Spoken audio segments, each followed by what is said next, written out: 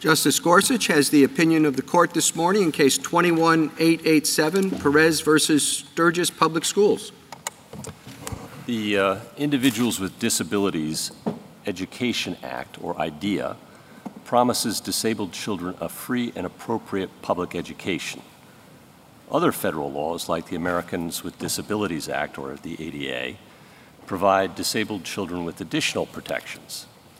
This case raises the question when children with disabilities and their families may sue under other laws like the ADA without first exhausting IDEA's administrative processes. Some lower court judges have held that, as a general rule, individuals who seek to bring claims under federal laws like the ADA must exhaust all of IDEA's administrative procedures. Others have read the law more narrowly, suggesting that individuals must exhaust IDEA's procedures only if they seek remedies under federal laws like the ADA that are also available under IDEA. Who has the better reading of the law holds important consequences for Mr. Perez's family and for many other families with disabled children like them. For the reasons detailed in the opinion filed with the clerk today, we agree with the narrower reading of the law.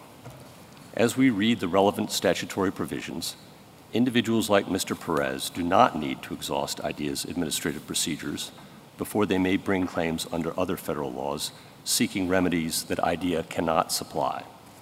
Here that means that Mr. Perez is free to pursue his ADA claim because the relief he seeks in that lawsuit, compensatory damages, is not something IDEA can furnish. The judgment of the Sixth Circuit is reversed. The decision of the court is unanimous.